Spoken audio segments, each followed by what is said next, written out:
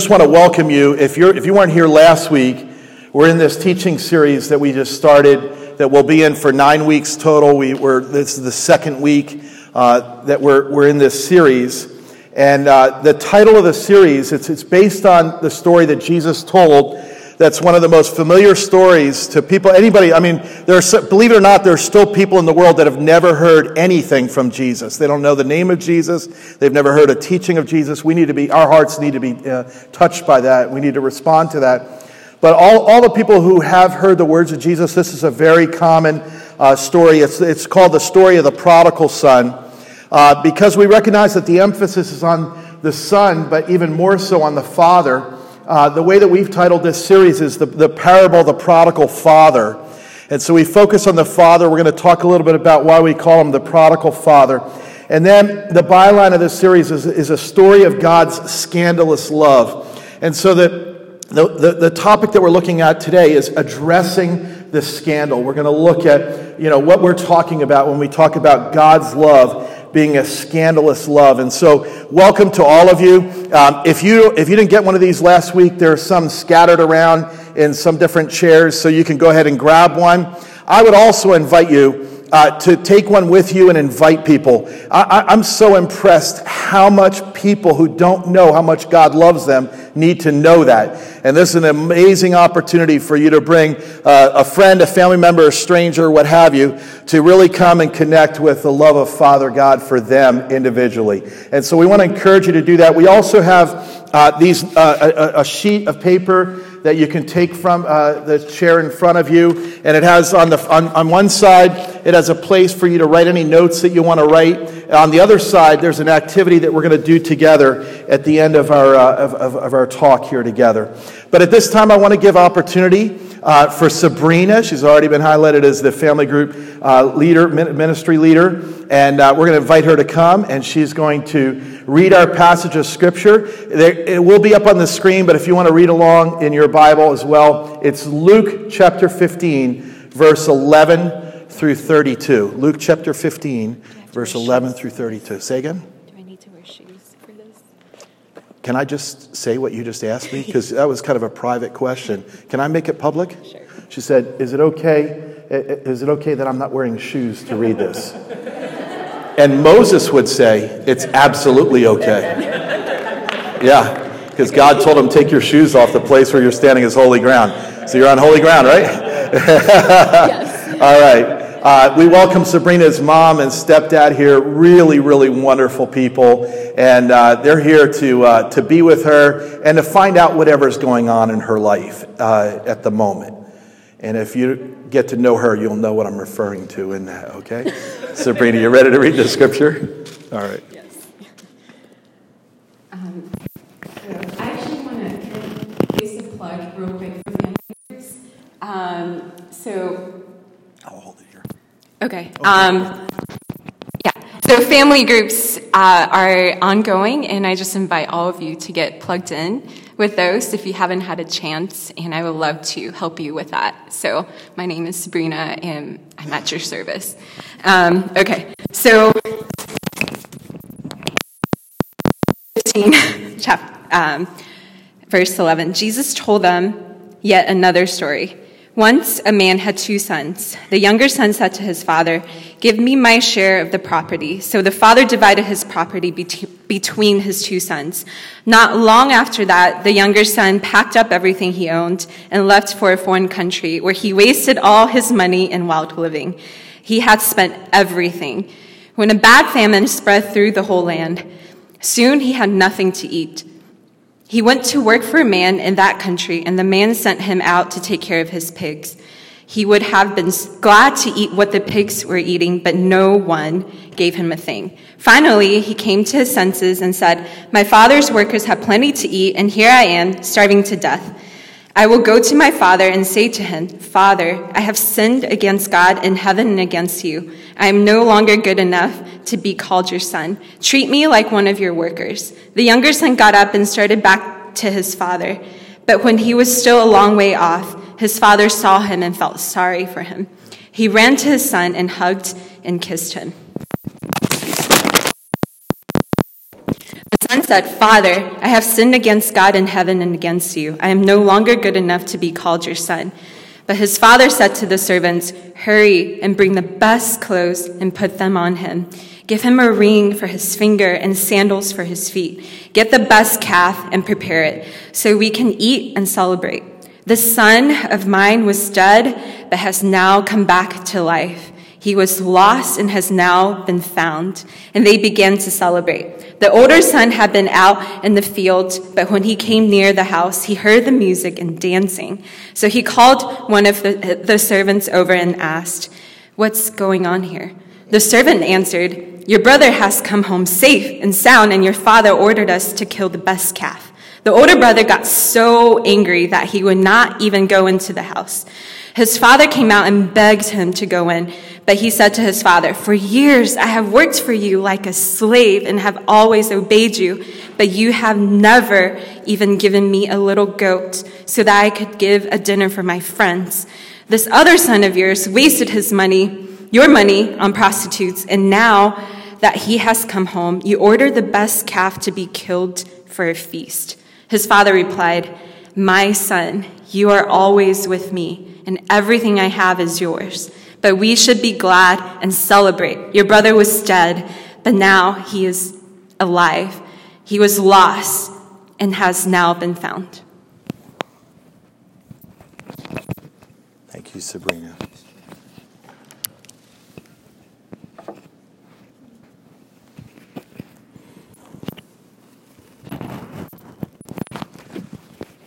So I don't have to work. Are we here on this one now? Yeah. Is the level up? You want me to use this? Well, that didn't last long.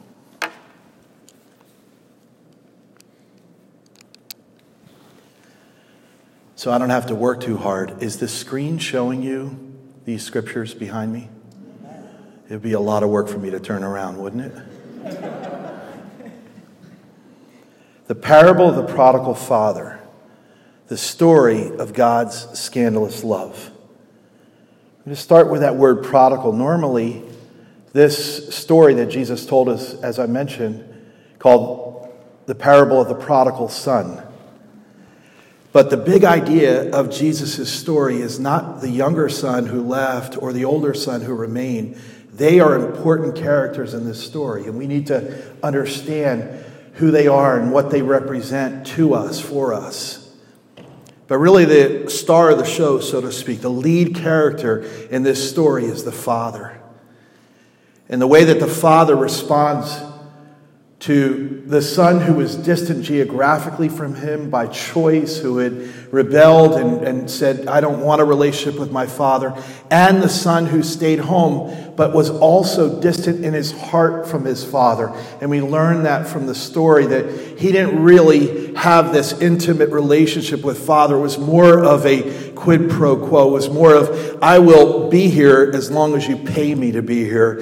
And so we find that the older son wanted the money now. The younger son still similarly wanted the money, but he was willing to work for it. But neither one of them were in this beautiful relationship that they could have and should have been in with their father.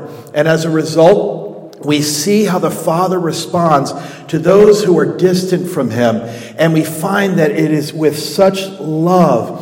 And so when we look at the word prodigal, it has to do with spending and overspending. We talked about how the word prodigal means recklessly extravagant, having spent everything, rashly or wastefully extravagant, giving or given in abundance, lavish or profuse, one who is given to wasteful luxury or extravagance, a person who spends lavishly or squanders money. And we know how the word prodigal is used when it comes to do-re-mi, when it comes to the dollar or the yen or whatever you would call it, the peso. When it comes to currency, we know what the word prodigal means. But when we apply the principle of the word prodigal to not just something that is tangible, but something that is deeper, that is about relationship with God, relationship with people, we find that it is an apt description of the Father who spent luxuriously love upon his sons forgiveness upon his sons, compassion upon his sons. Thus, we are referring to the parable as the parable of the prodigal father. And it makes sense for us to do that. And we're going to take a little more time in case you want to get a little more into who the younger son represents and who the older son represents. We'll take in 2 Sundays, we're going to focus on them almost entirely. But I wanted today, as it shows in the next slide, if it's up there, does it say addressing the scandal? All right. Addressing the scandal is what we're looking at. Because oftentimes when you think of the love of God, if you know it at all, it's probably not normal or a typical experience for you to think of the love of God being scandalous. You might think about it being warm. You might think about it being healing. You might think about it being comforting, uplifting. The love of God is all of these things. So why would we refer to the love of God in any way as being scandalous?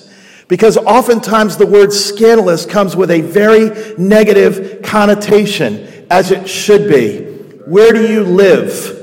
Washington, D.C., right? Where do you work? We know how the word scandal is used in this city. Whenever we hear the word scandal, we think, uh-oh, there they go again. If you're a Republican, you go, there go the Democrats again. If you're a Democrat, you go, there go the Republicans. And if you're a Libertarian, you say, there they all go. And so we have all of this expression about scandal. So why would we use such a negative term to talk about the love of God? And I just want to get into that by looking at the definition of the word scandalous, but I just want to say this first, and this might be a little brash to start with this statement, but I just want to say this. If you've never thought of the love of God being scandalous, I just want to propose that maybe you really haven't gotten fully in touch with the love of God, even just for you, let alone for your not so well-liked brother or sister. You see, oftentimes we see it as scandalous that God loves our enemy, but we don't always see it as scandalous that God loves us.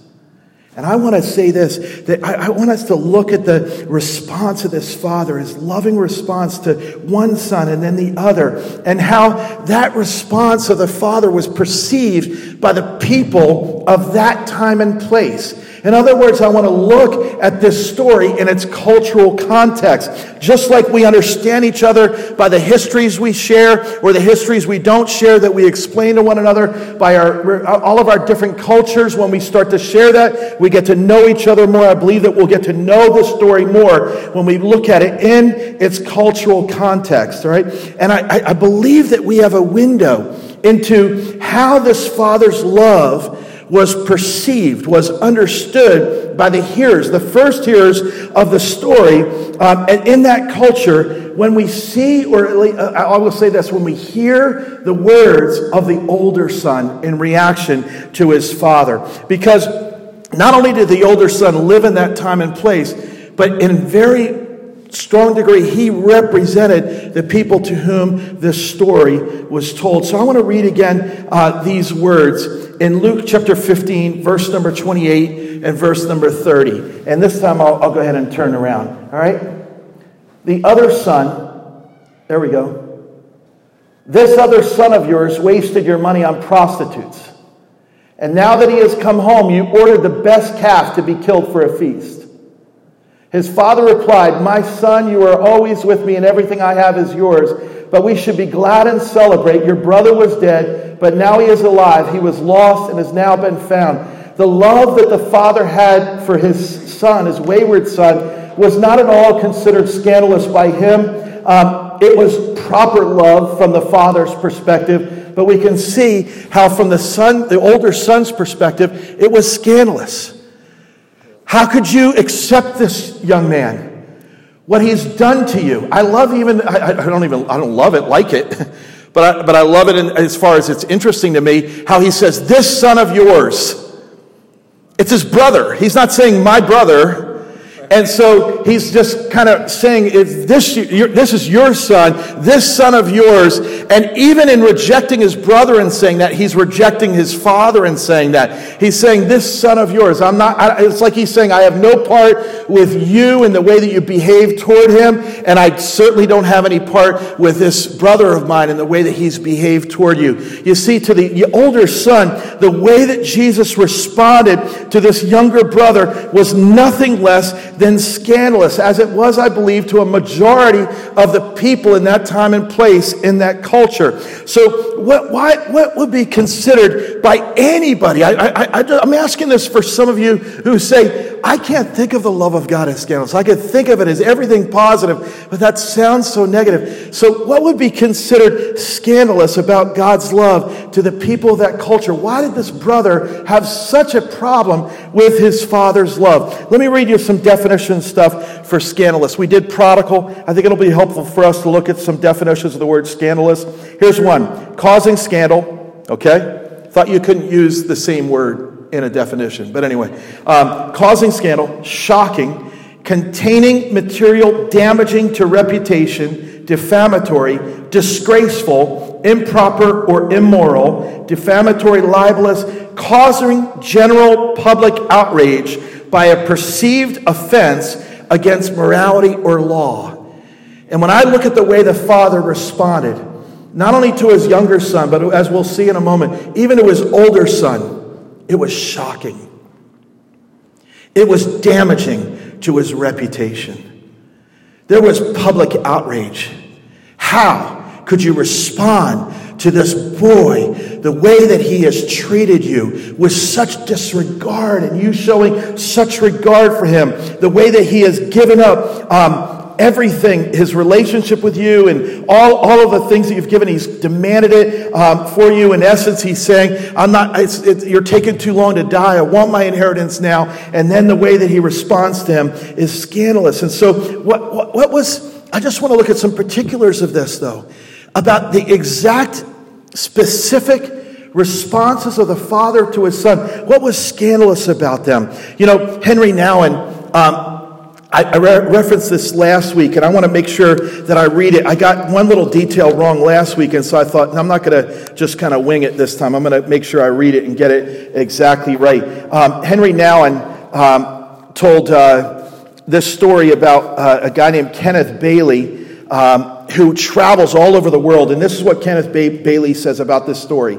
He said, for over 15 years, I have been asking people of all walks of life, from Morocco to India, from Turkey to the Sudan, about the implications of a son's request for his inheritance while the father is still living. The answer has always been emphatically the same. The conversation runs as follows: has anyone ever made such a request in your village? Never. Could anyone ever make such a request?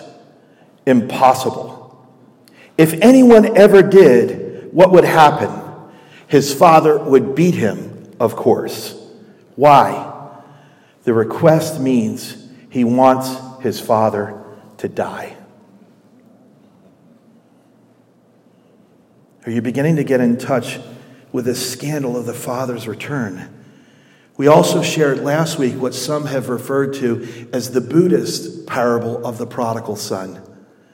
And we told the story about a son who left home and eventually wound up back at home, but not in relationship with his father, just in a simple working relationship, just a transactional thing, business. And in fact, neither one of them acknowledged the other. And we talked about that story and how at the end of the story, he finally got his inheritance. And the moral of that Buddhist story is that through hard work, you will be purged into your eternal reward. How different that story is from the parable of the prodigal son, the parable of the prodigal father that Jesus told. How different it is. And yet when we look at the Buddhist story, we think, that father was actually more prudent. That father was actually more practical. That father was much more appropriate in his response, not just in the culture that story is told, but all of our respective cultures. We would all say, shouldn't you at least, when a son who has done such damage to his father's reputation has rejected a relationship with his father, shouldn't he at least be given a lecture? Shouldn't he at least be given an "I told you so," or "let's work on this, you've got to make up for this"? None of those things happened according to the story of Jesus. It was only open arms and a welcome that was effusive. And it was a gala, it was a celebration, new robe, new sandals, a feast, all of these things, a ring for his finger, hugs and kisses, all of those things are the responses of the Father. And we look at that and say, this is not just human. And that's a point I'd like to make along the way here. Because there's a lot of stories that humans have told.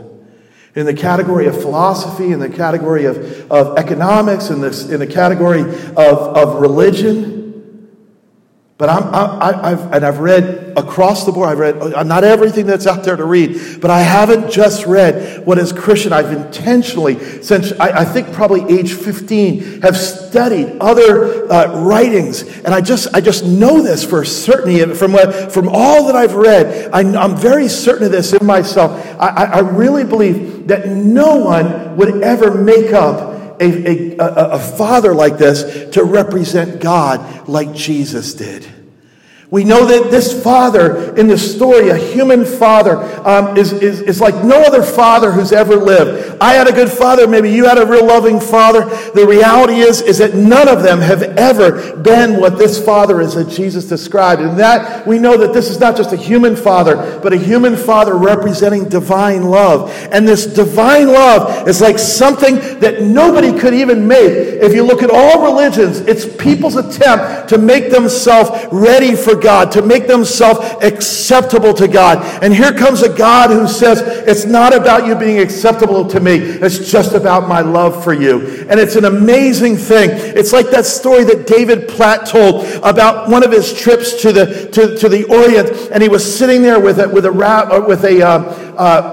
Buddhist priest and a Muslim imam and himself being a Christian pastor. And they started a conversation saying, we're all the same. We're just on opposite sides of the mountain perhaps, but we're all moving up trying to get to the same God. And David Platt, knowing the good news of Jesus, said, I want to ask you a question.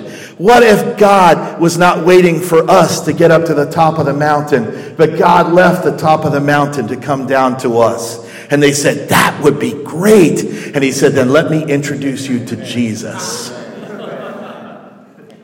It's an amazing thing, this beautiful good news that we have, that God doesn't wait for us, and God doesn't abandon us when he sees us in our filth, in our grime. I want you to see what was scandalous about what happened. First of all, this father was looking for him. He was looking for him. Most of his neighbors would say, give up on him now. He's not coming back. He already rejected you. Why do you stand on the road? I know he was looking for him because it says when his son was afar off, the father saw him. I don't think that was by accident. I don't think he was just somehow walking by the path. I think that father, when we see his love, I think that he was waiting for him. He was looking for him. He was hoping for him to come. And in that way, just alone, people around him probably thought that was scandalous. Why would you wait for this boy? But then what happened after that? It says that after he saw him, he had compassion for him. He didn't think, he got what he deserved. No, his heart was not didactic. His heart was not judgmental. His heart was just filled with love. He had nothing to teach. He taught by example, by the way. Sometimes your example is way more powerful than your words. And the reality is that he taught by example, but he didn't teach in such a way to say, I told you so, or any of those things, or you got to learn this. Now hopefully you've learned your lesson. None of those things. It says he had compassion on him. And then it says he ran to him. And I don't think there's anything more potent, any sentence in all of this story that's any more powerful than that sentence right there alone. The father ran to him. He wasn't in jogging clothes. He didn't have Nikes on or something like that because they hadn't been invented yet. He had sandals and a robe on. and a disgraceful thing for a man, woman also in that culture, but a disgraceful thing for a man, let alone a patriarch, let alone the man, the big cheese, the guy in charge, right? To run, he literally had to lift up his robe. And he had to uncover his ankles, his legs, and he had to run. He could have risked tripping on the way. I think it's hard to run in shorts, let alone run with a robe on.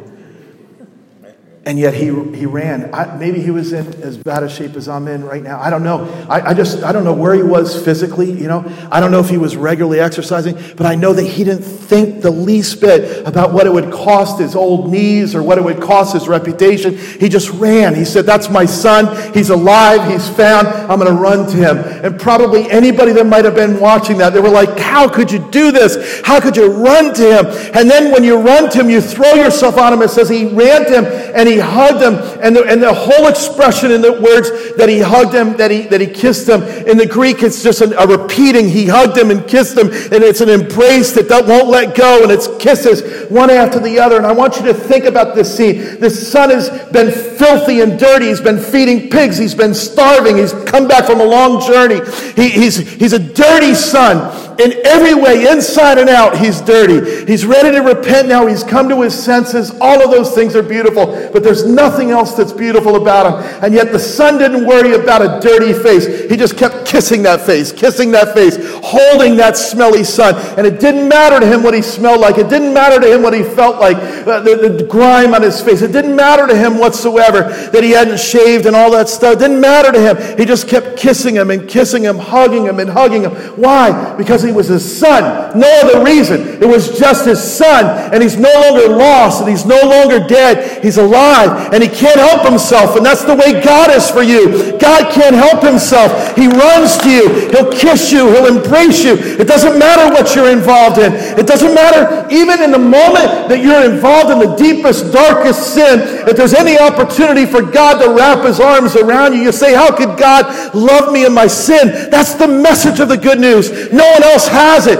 Only Jesus has it. It says we know the love that God has for us, and that while we were yet sinners, Christ died for us. He ran to the cross. He ran to satisfy our sins that separate us from God. He ran from heaven to earth. He ran from earth to the cross. And he ran from the cross to the Father, waiting to bring us all home. That's his intent. He wants us to be with him in this life and the next life for all eternity. All of his purpose was not just to get us out of hell. And that's a horrible thing, to be separated from the love of God for all eternity. That's a horrible experience to have. But that's not what God's not about saving you from hell. That's just a byproduct. God is about saving you for himself. He's about you being with him and him smiling upon you. I love the expression that we heard at a prophetic conference, I think it was 2 years ago. They said, if God had a refrigerator, your picture would be on it. And if God had a wallet, your picture would be in it. Some of you never think of yourself that way. You never think that God could possibly love you like that. You're so bound up with your own performance or lack of performance. You're so bound up by all the cultural norms and the political stuff and the religious stuff. And here you have a God who's saying, I'm going to move beyond the political, move beyond the bureaucratic, move beyond the economic, move beyond all the status stuff that the world puts upon us to tell us whether we're worthy or unworthy, move beyond human appearance, even move beyond human sin, human rebellion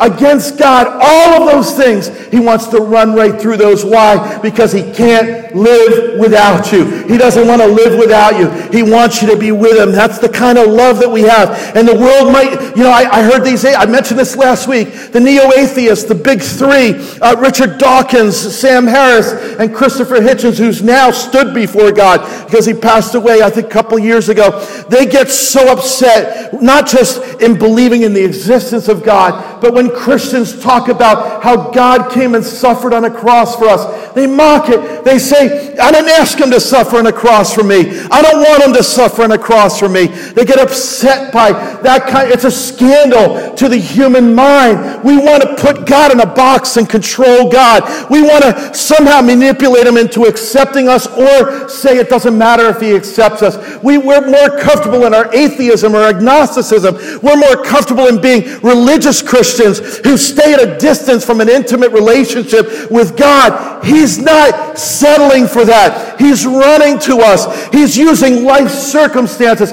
He's even using this poor preacher here today to proclaim his word, not in his own strength, but in the strength of the Holy Spirit of God. If you're hearing God say he loves you, it's not because it's my voice and my raspy New Jersey accent and all that stuff. It's because the Holy Spirit of God is penetrating to your heart saying, I love you.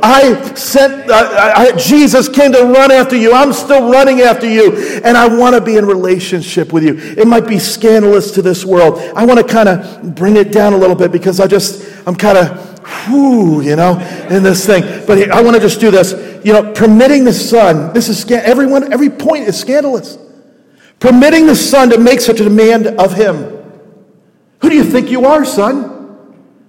To make such a demand. He didn't say, may I please? He didn't even use magic words, please and thank you. He said, give me my share of the inheritance. Give it to me. He could have said, boy, say what? Who do you think you are? He said, if you ask for it, I'm going to give it to you because it's yours anyway, because I love you. Even if it's premature, even if it's not the right way, it's yours anyway. If you demand it, I'm just going to give it to you. Jesus said the sun rises on the just and the unjust. Sometimes you wonder, how could God be so good to people that don't even care about him at all when I'm trying to care about him and I feel like I'm not as rich as they are, as smart as they God loves us all. He loves us all of us. Get over it. It might be scandalous to you that he loves others, but it might be scandalous to you that he loves you. But listen to this. He allowed the Son to reject him. He allowed the Son to reject him. After all he had done, he could have said, no way are you going to reject me, pal. I tell you what, I can still, you and I out back, let's go. He didn't say that. And by the way, in the rejection, it had to be public. Because in that culture, if you're going to divide the inheritance, you have to sell land. And you can't sell land without going to court. They literally had to go before the elders of that town.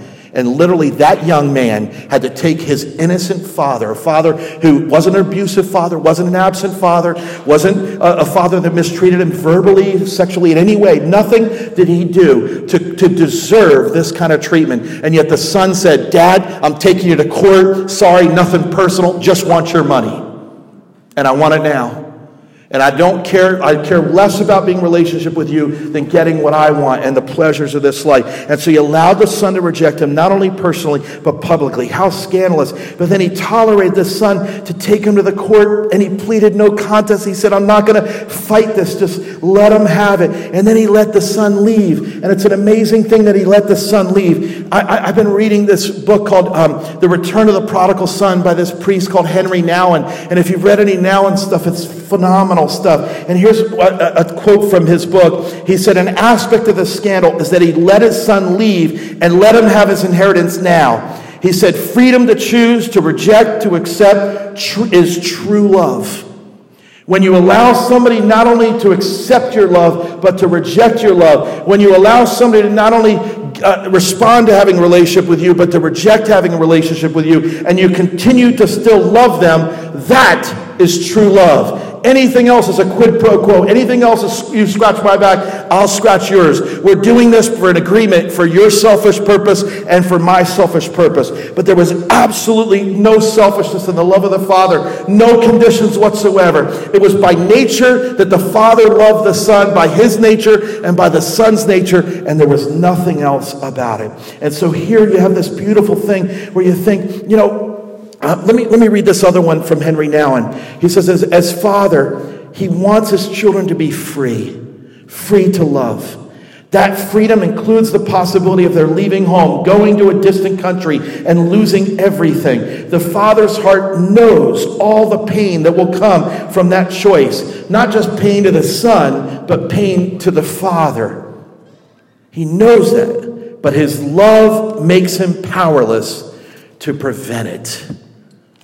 I love that even though it was scandalous for the Son to reject the Father said, you know what? If you're going to reject me, I'm going to let you leave. And then when his Son returned, there was no retaliation. To a son who had wished him dead, no retaliation. Au contraire, he ran to him. He held him. He kissed him. He restored him to sonship. There was absolute forgiveness and complete restoration. He wasn't hearing this prepared speech from the Son that I'll come and be a servant in the household. No matter what you've done, you're still my son. And that's what God says to you. No matter what you've done, you're still my delight, created in my own image, the apple of my eye, the one for whom I will seek and find. Notice that before the story of the prodigal son, there was a story of the lost coin and the story of the lost sheep. And what happened when the sheep was found? What happened when the coin was found? The same thing that happened when the son was found. Partay. It was rejoicing. It was celebration. It was joy for the father. It should have been joy for the brother, but his heart was in the wrong place. But it was joy for the father, joy for the son. It was like unspeakable. How could the son have ever expected such scandalous love? Love that didn't mind reputation, love that didn't mind rejection, all of those things, and yet he's restored. And what does he do? He gives him his inheritance. It's an amazing thing. And somebody would say, you know what? That's just not fair. But guess what? The love of God is fair, but it's not about fairness. It's about relationship. The love of God will treat you fairly, but the love of God will treat you way beyond fair. It will treat you to what you will receive even though you do not deserve it. Ephesians chapter 2. We are saved by grace through faith. And this, not of ourselves. It is the gift of God. Can you say amen? Amen. Hey, can we get rowdy here? Can we just give God some praise? Just get rowdy just for a moment. Come on.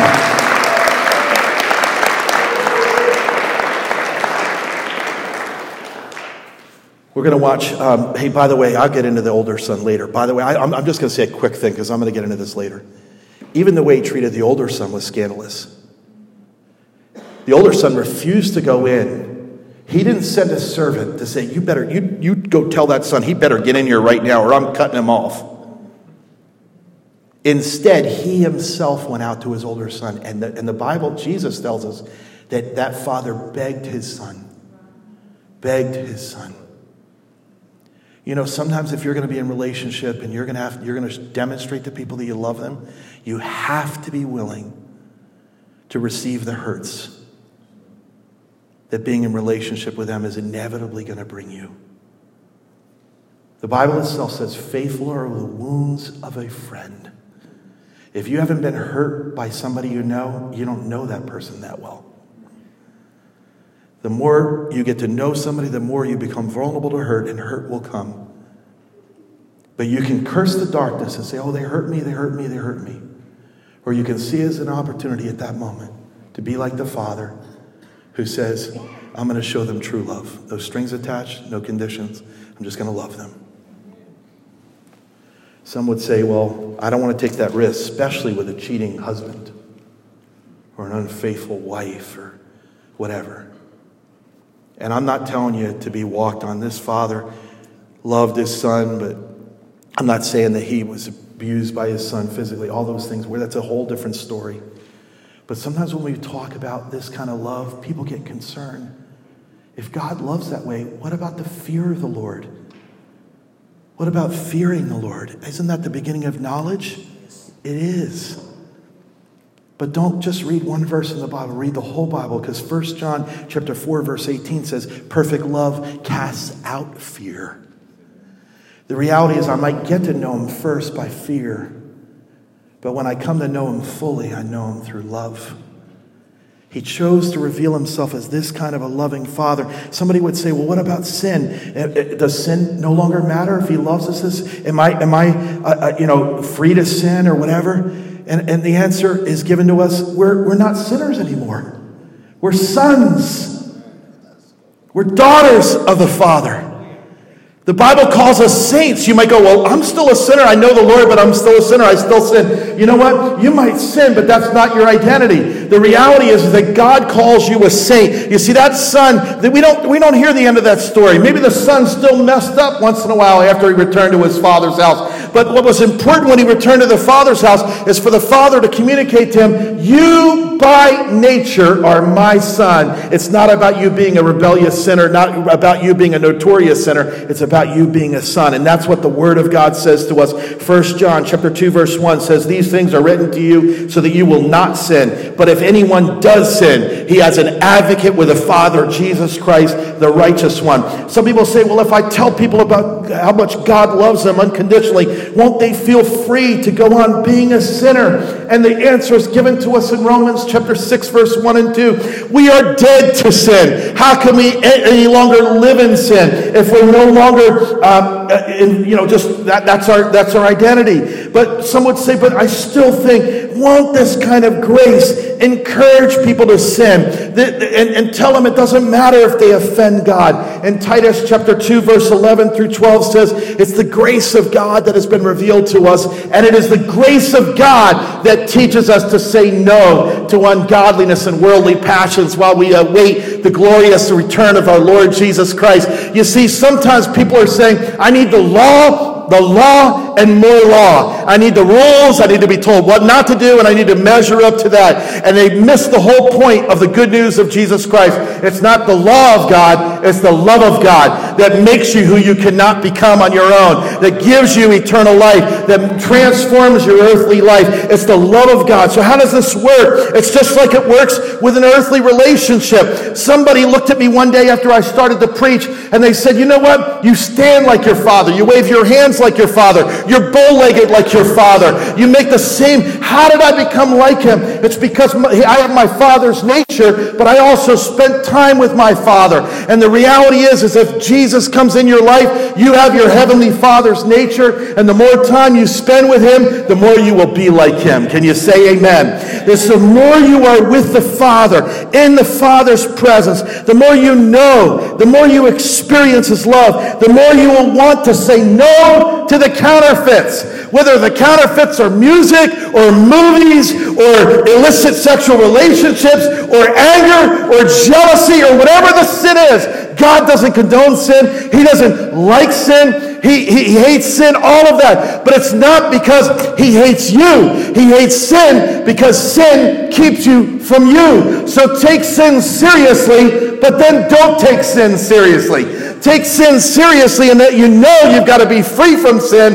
But once you come to know the love of God, don't focus so much on sin. Focus on what Jesus has done for you because of his great love. Just get wrapped up in his love. And the more you get wrapped up in his love, the more that you will be released from all of that stuff. Somebody says, well, that's not just. That's not fair. There's no dignity. There's no respect in that. There's no honor for that. All of those things. And the reality is that even though the Bible is where we have these concepts of respect and justice, all of that comes from the Bible. God doesn't just care about fairness and justice. It is the mercy of God that triumphs over judgment. You see, God wants us to know right from wrong, but he doesn't want us to focus on just knowing right from wrong. He wants us to focus on knowing him. Can you say amen?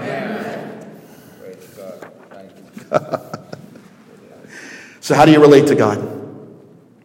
Do you relate to him in a shameful way? Are you ashamed of him, or are you ashamed of yourself? Are you distant because of your own sin or because of your lack of trust in his love, your confidence? All of those things. I just want you to think about that. We're going to watch a video, and I want to set it up. It's from a great movie. It's on Netflix. You can go there. It's called Heart of Man. And we're going to watch a video of a father's love for his son, and the son is messed up, just like the son in this story. He's been broken and bloodied by his own sin and the response of the world to him, just like this son. And the father loves him. We're going to pick up where Father pulls out a violin, but you need to know if you haven't seen the movie before, and some of you have. If you haven't seen the movie before, you need to know that there was a special relationship this father and son had from the earliest time of this son's life. And they walked together and they sat at the table together with everyone and fellowshiped together and ate food together. But between the two of them, they had a special experience with a violin. The father made a violin for his son and gave it to him, and they would sit for hours and play this violin together. And it was such an intimate moment between father and son. But then son, through no fault of his father's whatsoever, a loving, loving father, he got his eyes on the distant country and said, I don't know what's out there. I'm going to go find it. And he took that violin that his father had crafted for him and given to him and just crushed it over the cliff, just threw it down, and it was gone. And when the son was coming to his senses like this prodigal son, the father is there just running to him. And I want you to see this, and then after that, we're going to have an opportunity to respond in another way. But let's go ahead and see this clip together.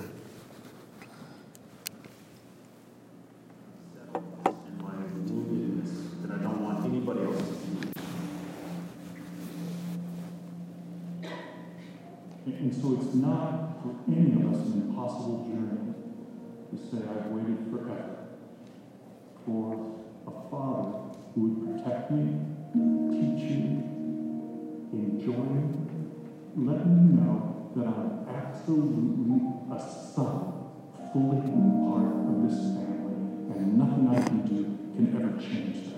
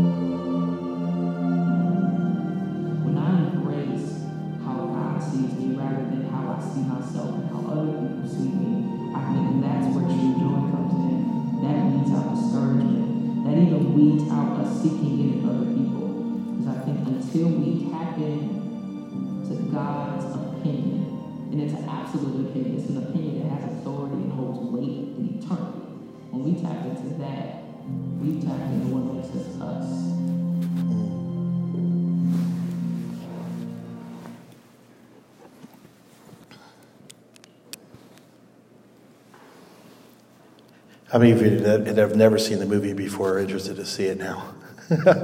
I encourage you to see it and let it impact your life with the love of God.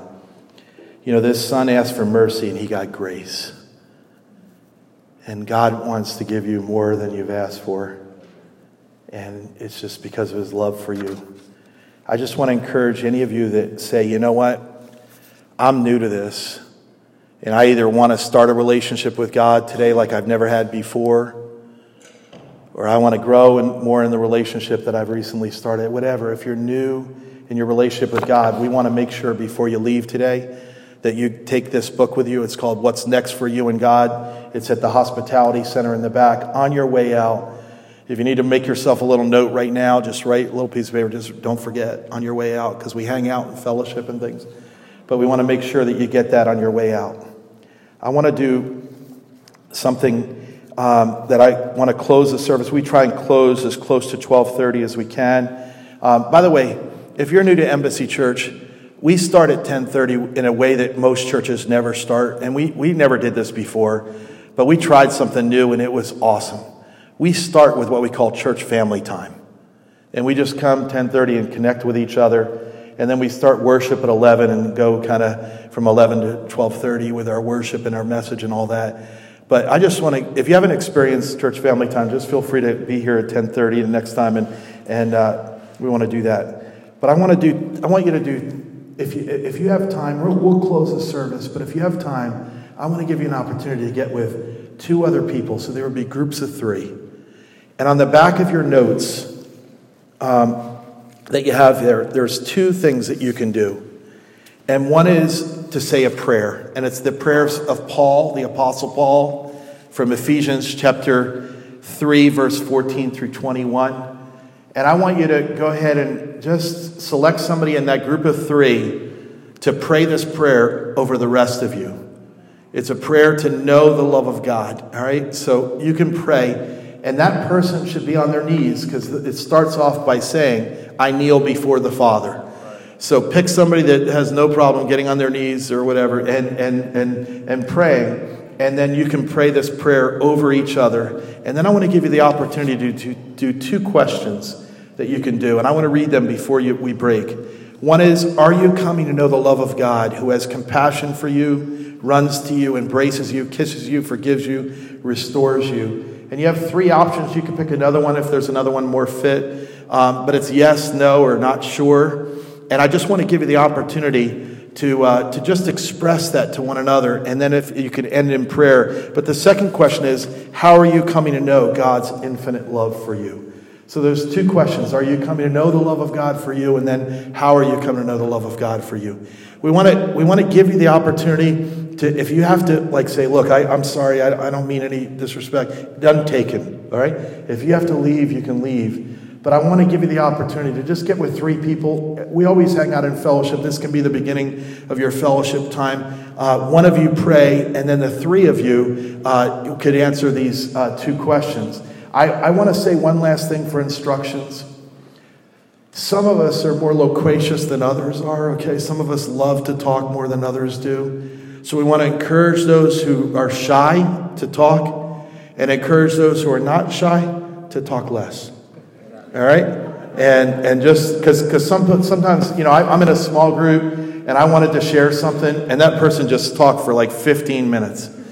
So I want you to take 30 seconds, a minute, each one to share. These are not really elaborate questions.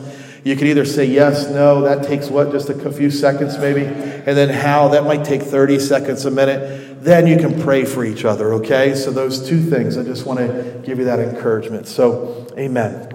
Father, in Jesus' name, I just thank you for your love. I thank you for communion today. And that scripture, for God so loved the world that he gave his one and only Son. There's no greater gift that you could give to us than your own Son. And we thank you that even after that, you didn't stop giving. That after you gave us your Son, you gave us your Spirit and put your Spirit within us. I pray, Lord, for those of us who have already started this journey of faith and following Jesus. I thank you, Lord, for what you've done in our lives, but it's not just historical. It's present and future, the work that you're doing in our lives. So deepen this love. Let us know your love more. Reveal to us and let us live it. Let it transform our lives. But we also pray for our dear friends who are either just newly starting a relationship or even right now deciding to begin that beautiful relationship with you. Father, I pray that people would have freedom today to pray and say, God, I need you. I want you in my life, and all of those things. And just to be able to give you that opportunity to just run to them and show them your love and forgiveness and your desire to be in relationship. And so, Father, whether we've been at this journey for a while or just starting out today, Father, bless everyone's journey here. And Lord, whatever their journey is, make it so joyful that others would join in the celebration. Other family members, other friends, other people that work with us in our office, in our embassies, at our universities, wherever we are, Father. We pray that our relationship with you would be so genuine and so peaceful and kind and loving and all of those things, Father, that people would want to join the celebration with us. We thank you, Lord, that we're here from all these different nations and cultures, God. Lord, all these things that sometimes separate us, God, but you brought us together by your love. We ask, Lord, that it would not just be a vertical experience, but that we would have it be a horizontal experience, that as we receive your love, we would love one another, God. In Jesus' name, amen. Amen? All right, feel free to stand up. You can greet one another, and if you want to be dismissed, you can do that. But we encourage you, while the music is playing in worship, if you can, get in a group of 3, do the prayer and these couple of questions, and then you can continue to fellowship afterwards. God bless you.